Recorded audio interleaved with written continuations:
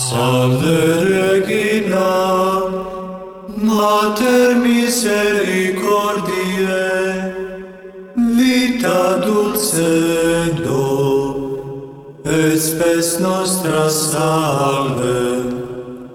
A te clamamus, exules filii Heve, a te suspiramus, gemetes et flentes, in hac lacrimarum vale.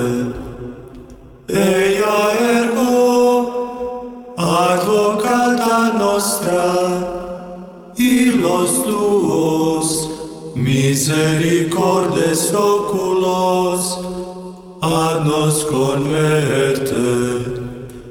Et Iesum, benedictum fructum ventris tui, nobis, os hoc exilium ostende. O clemens, o pia, o